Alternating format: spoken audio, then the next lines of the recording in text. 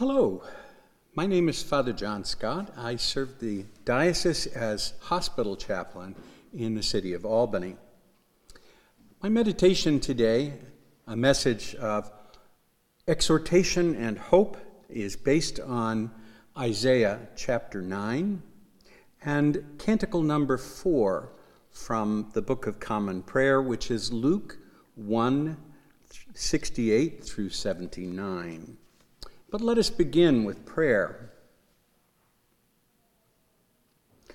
Almighty God, you have poured upon us the new light of your incarnate word. Grant that that same light, enkindled in our hearts, may shine forth in our lives, through the same Jesus Christ our Lord, who lives and reigns with you in the unity of the Holy Spirit, one God, now and forever. Amen. The 8th century BC was not an easy time in the land of Israel. Israel was a divided kingdom. There was political conflict. There were corrupt leaders. There was danger from outside the land of Israel, from foreign enemies. It was tough to make a living. Famine and disease were always a danger. It would be easy to fall into despair.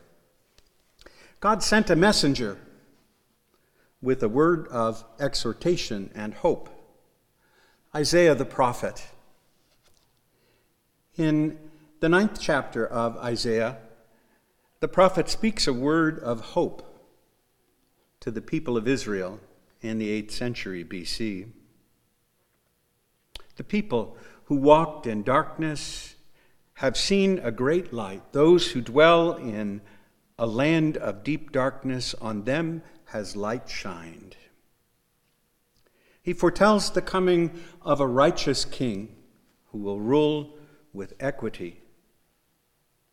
He goes on to say, he will be called Wonderful Counselor, a Mighty God, the Everlasting Father, a Prince of Peace. Can't help but hearing the mighty tones of the Messiah by Handel as we read those. It was a word of hope to help the people of Israel through dark times, based in the Word of God. Half a millennium, more than that, later, Zechariah could have been in that same place. Things were still difficult in Israel. It was now inhabited by a foreign occupier, the Roman Empire. The leaders were sometimes corrupt, and there was constant conflict among religious parties. And famine and economic difficulties were always around, as was disease. What's more, Zechariah was an old man. He had gained no prominence as a priest in Israel. He lived out in the country, in a little backwater in the hills of Judea, and only occasionally came into the temple to pray. What's more, he and his wife Elizabeth were childless. There was no one to remember them in generations to come. As Zechariah went about his work, his one time praying in the temple, an angel appeared to him with a message of hope and exhortation. Zechariah, you and Elizabeth will have a child. Zechariah could barely believe what he was hearing, and God struck him dumb. He couldn't speak. I'm not sure whether that was a punishment for Zechariah's lack of faith or whether that was a gift to Elizabeth for her pregnancy. I'll leave that up to you to decide. But as the child was born and they brought him out among the neighbors to name him, Zechariah, in faithfulness to the angel's command, says with his little pad of paper or whatever, his name will be John. And his tongue is loosed, and he begins to sing a song of praise and thanksgiving to God. Blessed be the Lord, the God of Israel, who has visited and redeemed his people. His heart overflowing with joy that the hope that he had is being fulfilled. And it points to the fulfillment of a greater hope.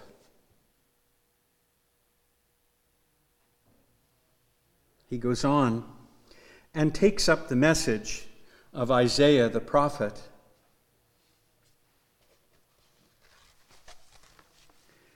The people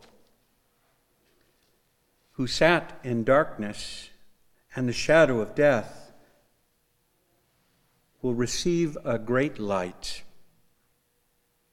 Through the tender mercy of our God, whereby the dayspring from on high hath visited us, to give light to them that sit in darkness and in the shadow of death, and to guide our feet into the way of peace. Zechariah knows that the promise enunciated by Isaiah will be fulfilled in the one who comes after his son, the one who comes after John the Baptist, his cousin Jesus. Light has filled his life, and he has new purpose, new meaning. So again, we've had difficult times on planet Earth. I was thinking about that this spring as we entered our lockdown. There is political division. We see corruption in various places in the world. We have a new pandemic and times of economic hardship. And in the midst of that, I received a message of exhortation and hope. Oddly enough, this message came from me, or at least my younger self. We received a manila envelope full of old clippings from newspapers. A friend of ours was cleaning out her desk, and she came across some clippings she thought we might like, and one of them was a newspaper article I wrote 30 years ago. I had been walking down the street one spring day, and I saw a bumper sticker, and it said, let's see if I can find it. Here, I've got it. I feel better now that I've given up hope. And that seemed like a very timely message this past spring. But that bumper sticker caused me to think a lot about hope and why we need it. I think the bumper sticker was meant to be funny, but I thought it also was a little bit sad, that one might think that giving up hope was a good thing. I wrote in my article that hope is the ability to go forward with desire and confidence. It's one of those things that is characteristic of being human. Why would you want to give up hope? Perhaps, though, we might understand that attitude because sometimes our hopes they disappoint us. People, places, and things will fail us from time to time. I used the illustration of the child, that would be me, who goes out and buys a box of cereal to get the toy inside that looks so cool. And you open it up and you take the toy out and you find that it's cheap and breaks. And what's more, the cereal tastes like crud. I fell for those things all the time as a kid. So when people, places, or things fail us, when life gets difficult, when things look dark, it might seem like a good idea to give up hope. We can avoid the disappointment. But it's also kind of a cop-out, because it's an abnegation of responsibility. You see, hope and responsibility go hand in hand. Hope is one of the great theological virtues that St. Paul enumerates in the 13th chapter of the first letter to the Corinthians: faith, hope, and charity. And I once read a meditation on those by one of the great saints, I can't remember who looks at faith, hope, and charity and sees them as three sisters going down the road. And the two big sisters are on the outside, faith and hope. And the little sister is in the middle. Faith and charity are on the outside, and hope is the little sister in the midst of them. But as you look at the three, it's hope that's pulling faith and love down the road. Hope is what gives us desire and confidence to move forward. The problem is that we perhaps put our hope on things that are earthly. Things that are earthly will often fail us. And the problem in having hope is that we rest it on things that just can't bear that weight. Anything that is bound by time will not bear the weight of hope. And the source of true hope and the ground to build that hope on is none other than God Himself. For us as Christians, the great sign of hope, the greatest sign of hope, is the cross of Jesus Christ. Paradoxically, it is the worst that could happen and the greatest at the same time.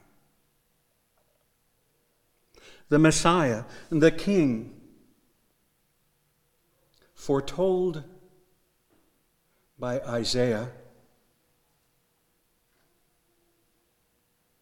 welcomed by Zechariah, proclaimed by John the Baptist, has come into our midst. He has entered into the land of deep darkness. He has walked in the shadow of death, stretched out His arms in love on the hard wood of the cross, and once for all won the victory over sin and death. This is the ground for our hope as Christian people.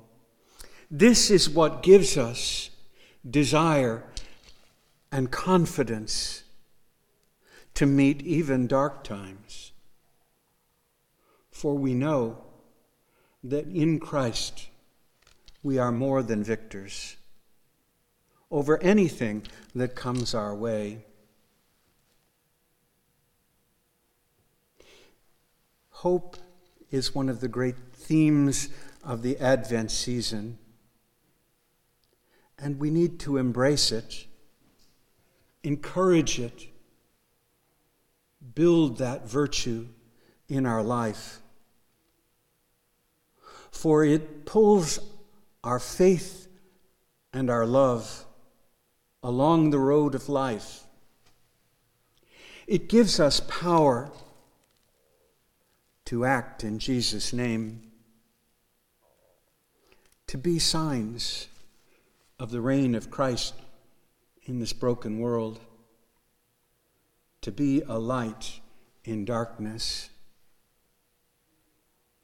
Perhaps that's the reason why Thomas Cranmer chose the Benedictus, that great canticle from the Gospel of Luke, the Song of Zechariah, to be one of our regular morning canticles,